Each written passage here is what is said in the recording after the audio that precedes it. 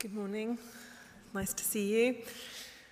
It's nice it's the holidays and we had an extra hour in bed. I was worried I was late, and then suddenly I realised I was early, and then I was late. Yes. So, thank you, Henry. That reference to Noah there just reminds me fleetingly of our assemblies in school this week. This is nothing whatsoever to do with what the passage in a way, other than Noah's Ark, but we've had quite an interesting term with our assemblies, haven't we? So Ruth, who, as you know, isn't well, we must pray for Ruth, hasn't been with us, and we've really missed her. And she obviously, unbeknownst to me, had obviously been chasing people when it was their turn to lead our Thursday worship at school. With the result that not happening, it fell to me, apart from once when it fell to Hester, thank you, Esther, to lead the assembly. And I never had any notice of it at all. I was always expecting someone to come. I should have got used to it, but they didn't come. And so on one day, I just looked quickly, everyone was ready to go, and the passage was Noah's Ark, you see. Okay, so you'd think I should be able to get that one right, wouldn't you? So I appear like this. So imagine your children, and I thought, well, we perhaps need to just think a little bit about what that felt like to be Noah's Ark. Esther somehow the following week did exactly the same story, by the way. You weren't to know this, Esther, and it's fine. It's all right, okay? It's just symptomatic of the weeks of that term's assemblies. So I got everyone to make the noise of the wind coming. So they did this. Come on, you can play. Come on. Thank you. Listen. And then just little pats of rain. Don't play, come on. See? And then a little bit faster. And at this point, wrongly, I said, and then it got really, really, really heavy. Tap on the floor. Go on. Now, you're so well behaved. You're so well behaved that I can still talk over you without the mic as well. And not that the children aren't well behaved, but they're very enthusiastic. So when I got to that point, I couldn't hear anything. It was like bang, bang, bang, bang, bang, bang, bang, bang. And in these assemblies, all the parents are sitting at the back, and you always have that sense of, yeah, so what are you going to do about this then, Mrs. East? So I said, okay, children, and now it gets quieter. Then return to this, and eventually we got them there. And we'd already put animals in the ark, and Noah was already at the front in the ark. And then it finally went quiet. And then, this is me making a confession. I do love children, you need to know this. But when it went quiet, and then I said, and there was just water everywhere, and all those people disappeared. And I was really pleased. Anyway, last Thursday, Esther, we hadn't spoken to each other, went and attempted the same thing. Do you remember? And the same thing happened, did it not? Said it rained, and it was crazy rain, wasn't it? And again, I felt somewhat frustrated. But anyway, so Noah, the point of that story of Noah, of course, is that the people, at least what Jesus is alluding to in the Luke passage, is that the people were just going around their ordinary business the whole time.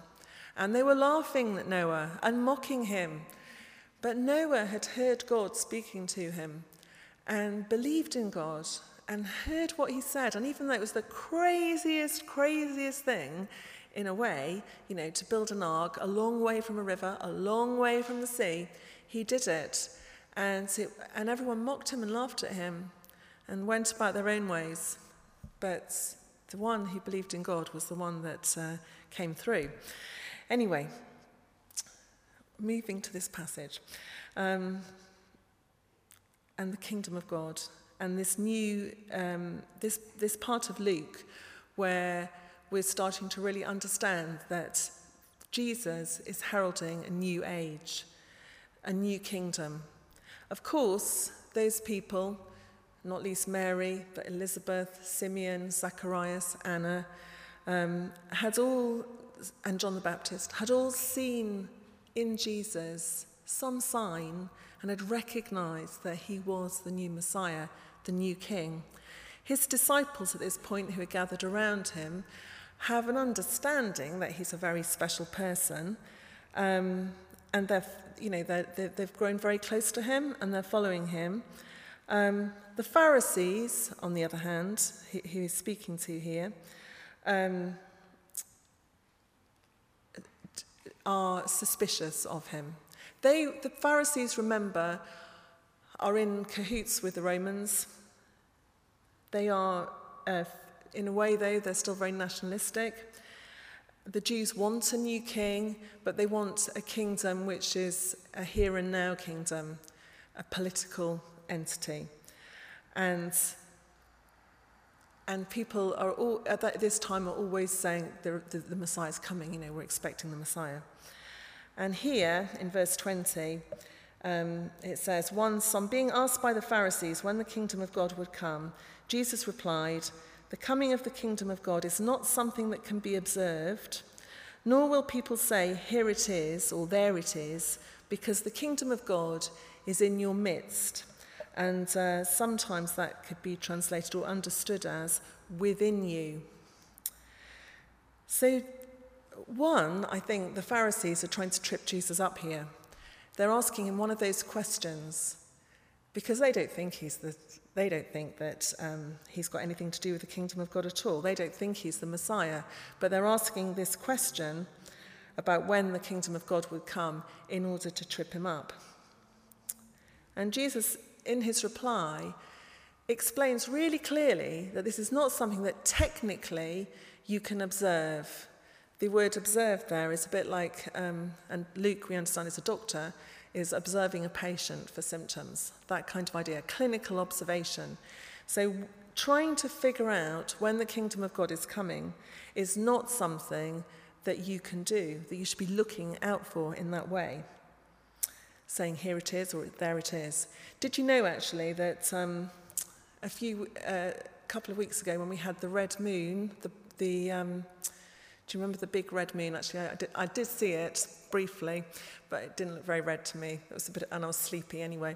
But in various parts of the world, but notably in Utah, a pastor there decided that was it, that was going to be the beginning of the end of the world. That was the second coming. He worked it out, looking at the cycles of the moon, the fact that this was the fourth one of those red moons, blood moons, in a certain period of time, and he worked out that all the other ones coincided with great events, and there was a rush on the supermarkets. Everybody went and got lots and lots of stuff together to be ready for the end of the world and the beginning of God's kingdom, the second coming. Obviously, 2 days later, he had to change his mind on that. You can follow that. It's quite an interesting. It's quite interesting how genuine, sort of serious people can go off on these ideas, which is why I think Luke has put that in the Bible here. And then, in verse 22, Jesus turns to his disciples and says, "The time is coming when you will long to see one of the days of the Son of Man, but you will not see it. People will tell you, 'There he is,' or 'Here he is.' Do not go running after them." Jesus knows, doesn't he, that he's going to die and he's going to leave them. He is going to ascend to heaven, as our lovely window shows us, and they will be bereft, just as we are bereft when someone we love dies. And he knows that in their loss and in their desperation, they'll be vulnerable. And when people start to say, "There's the Messiah," they could be tempted to look in that direction or to try and go after something else to give them some kind of spiritual security. And he's warning them of this now. We do know that at this time, historically, there were a lot of false prophets and false messiahs. It was a kind of thing that happened. It was an occurrence, if you like. And we also know, this is a very sort of argued over passage, so it's not an easy one to preach on actually, but some theologians look at this and see a reference to the fall of Jerusalem in AD 70. And we know that at that time, there were people putting themselves forward all the time as messiahs. I'm the one, follow me, follow me. But Jesus says, for the Son of Man in his day will be like the lightning which flashes and lights up the sky from one end to the other. But first he must suffer many things and be rejected by this generation. So if the return of Jesus is going to be something so monumental that it flashes across the entire sky so that everyone can see and hear what is happening, then he's saying, unless you see that, you are not seeing the second coming. And he lets them know about that. Then he goes on to Noah, and really is stressing the everyday life of those people, how they just carried on doing the same old usual thing. Eating, drinking, daily routine. They carried on doing that, but suddenly everything will change. It's going to be like that. And he tells them to look out for that. Verse 30, it will be just like this on the day the Son of Man is revealed. On that day, no one who is on the housetop with possessions inside should go down to get them, because it's going to be quick and you have to leave quickly. Now, this reference to the sack of Jerusalem in AD 70, this is that, because at that time, when the armies gathered around Jerusalem and before they started to attack, the Christians left. We don't hear much about that, but the Christians left. Hundreds of people, thousands of people were slaughtered, and as you know, the temple was destroyed by the Romans. And if you go to Rome, there's the archway there that has got round the side of it. It shows the Jews in chains and the 7-branch candlestick. And at that point, Jerusalem was totally destroyed. But interestingly, the Christians, perhaps having heard this and remembering it, had gone. And that business about not going back for stuff is interesting, isn't it? The previous passages are talking about wealth and how we can get tied down to the world by wealth. You remember recently there was a plane that landed, the engine was on fire, and the people had to come out on the escape chutes, do you remember? And they slowed everything down because people grabbed their bags first. Do you remember that? Do you remember reading about that? What Jesus is saying here is, no, you choose between me and this wealth, these possessions, your worldly life. That's your choice. When I come, which way are you going to go? And he's saying, don't look back. Don't be like Lot's wife. Keep going forwards. I wonder if she looked back and thought, I've forgotten something, like that. And this, I think what's important about this new age and this second kingdom is our understanding it as Christians. So we know that when Jesus was born, that was the beginning of the promised kingdom. Jesus was alive, as we know that, and lived his life and had his ministry, that people saw him and understood his presence. But he died and went to heaven. Then we're a bit confused. What happened then? And then we believe, and we say in the creed, don't we, that he will come again in glory to judge the living and the dead, and his kingdom will have no end. So we believe in Jesus, who was and is to come. It's amazing. And this kingdom hasn't got a temporal realm. It hasn't got boundaries like Britain, the island.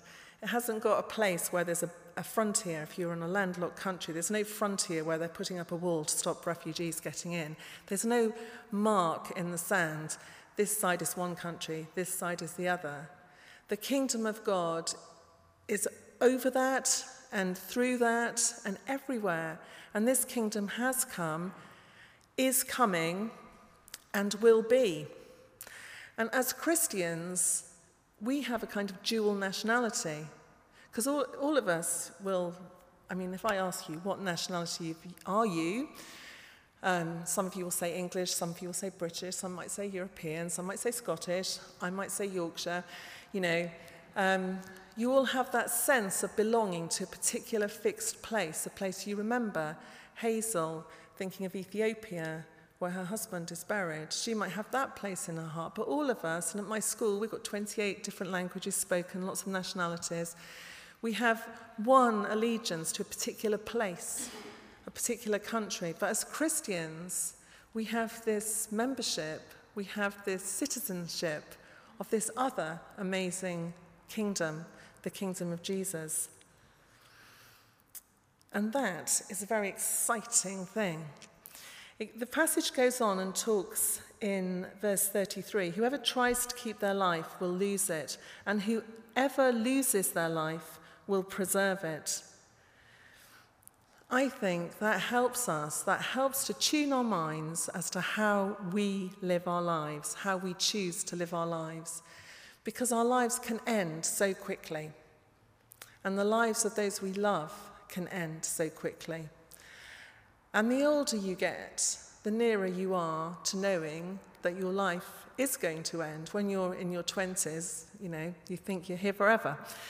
But when you sort of get to the halfway point, you become more interested in wills and things like that. It's because there's another way into the eternity of God's kingdom, and that is through our deaths. So when Jesus says, I tell you, on that night, 2 people will be in one bed, one will be taken and the other left. 2 women will be grinding grain together, one will be taken and the other left. There is that sense of being left. There is a sense that one has gone, but what about the one that's still here? How does that feel? And for the one who's gone, where have they gone? Or does it mean that they've been taken off to be judged, that God's judgment has come? But my feeling is that sense of loss, which we as humans experience, is really, really profound. It's something we choose often not to talk about. It affects our lives. But when we know that somehow God is there, God loves us, Jesus has been in this place, he too has died and is risen and will come again, that gives a great depth to our love for one another. The best way of understanding the kingdom is to read the books by C.S. Lewis. You can read one a day. They're really easy to read. And I'm just going to finish by reading at the end of the very last book, which is called The Last Battle. And in this, the children who thought they were never going to go back to Narnia, which is like God's kingdom, the children find themselves suddenly there again. And this is what they see. So I hope this is all right, everyone. I can't tell by looking at you whether you're happy to hear this or not. But so here we go. So this is Lucy. Lucy looked hard at the garden and saw that it was not really a garden, but a whole world, with its own rivers and woods and sea and mountains. But they were not strange. She knew them all. I see, she said. This is still Narnia, and more real and more beautiful than the Narnia down below, just as it was more real and more beautiful than the Narnia outside. I see a world within a world, Narnia within Narnia. And Lucy looked this way and that, and soon found that a new and beautiful thing had happened to her. Wherever she looked, however far away, once she had fixed her eyes steadily on something, it became quite clear and close, as if she was looking through a telescope. She could see the whole southern desert, and beyond it the great city of Cair Paravel. And far out to sea she could see the islands, island after island, to the end of the world, and beyond the end, the huge mountain which they had called Aslan's country. She cried out, Peter, Edmund, come and look, come quickly. And they came and looked. Why? Exclaimed Peter. It's England. And that's the house itself, the house where they played as children. I thought that house had been destroyed, said Edmund. So it was, but you are now looking at the England within England, the real England, just as this is the real Narnia. And in that inner England, no good thing is destroyed. And they carried on looking. And then Peter and Edmund and Lucy gasped with amazement and shouted out and began waving, for there they saw their own father and mother waving back at them across the great deep valley. It was like when you see people waving at you from the deck of a big ship when you are waiting on the quay to meet them. How can we get to them? Asked Lucy. That's easy, said Mr. Tumnus. That country and this country are real countries. They're just spurs jutting out from the great mountains of Aslan. We have only to walk along the ridge, upward and inward, till it joins on, and listen, there is the horn, we must all go up. Anyway, they walk on, and he finishes with this. The children see Aslan, and as he spoke, he no longer looked at them like a lion, but things that began to happen after that were so great and beautiful that I cannot write them. And for us, this is the end of all the stories, and we can most truly say that they all lived happily ever after. But for them, it was only the beginning of the real story. All their life in this world and all their adventures in Narnia had only been the cover and the title page. Now at last, they were beginning chapter 1 of the great story, which no one on earth has read, which goes on forever, in which every chapter is better than the one before. Really, this is, I know it's a children's story, and you'll forgive me, I'm a primary school teacher, but this wonderful place that goes on forever, where each chapter is better than the chapter before, that is the kingdom of God that we will ourselves experience one day, and which at the moment we are working towards bringing in, and we just catch a glimpse of it now and again. And we need to keep our eyes on Jesus, as the next passages we're going to look at next time. He asks us to pray for that kingdom. We're kingdom workers, and we're bringing that kingdom in. How exciting is that? Let's pray.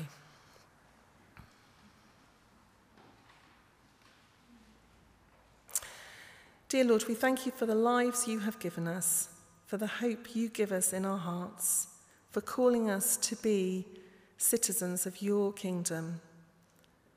Thank you. Help us, Lord. Help us to share that good news. Help us to understand what that means. Help us, Lord, to be true to you. Amen.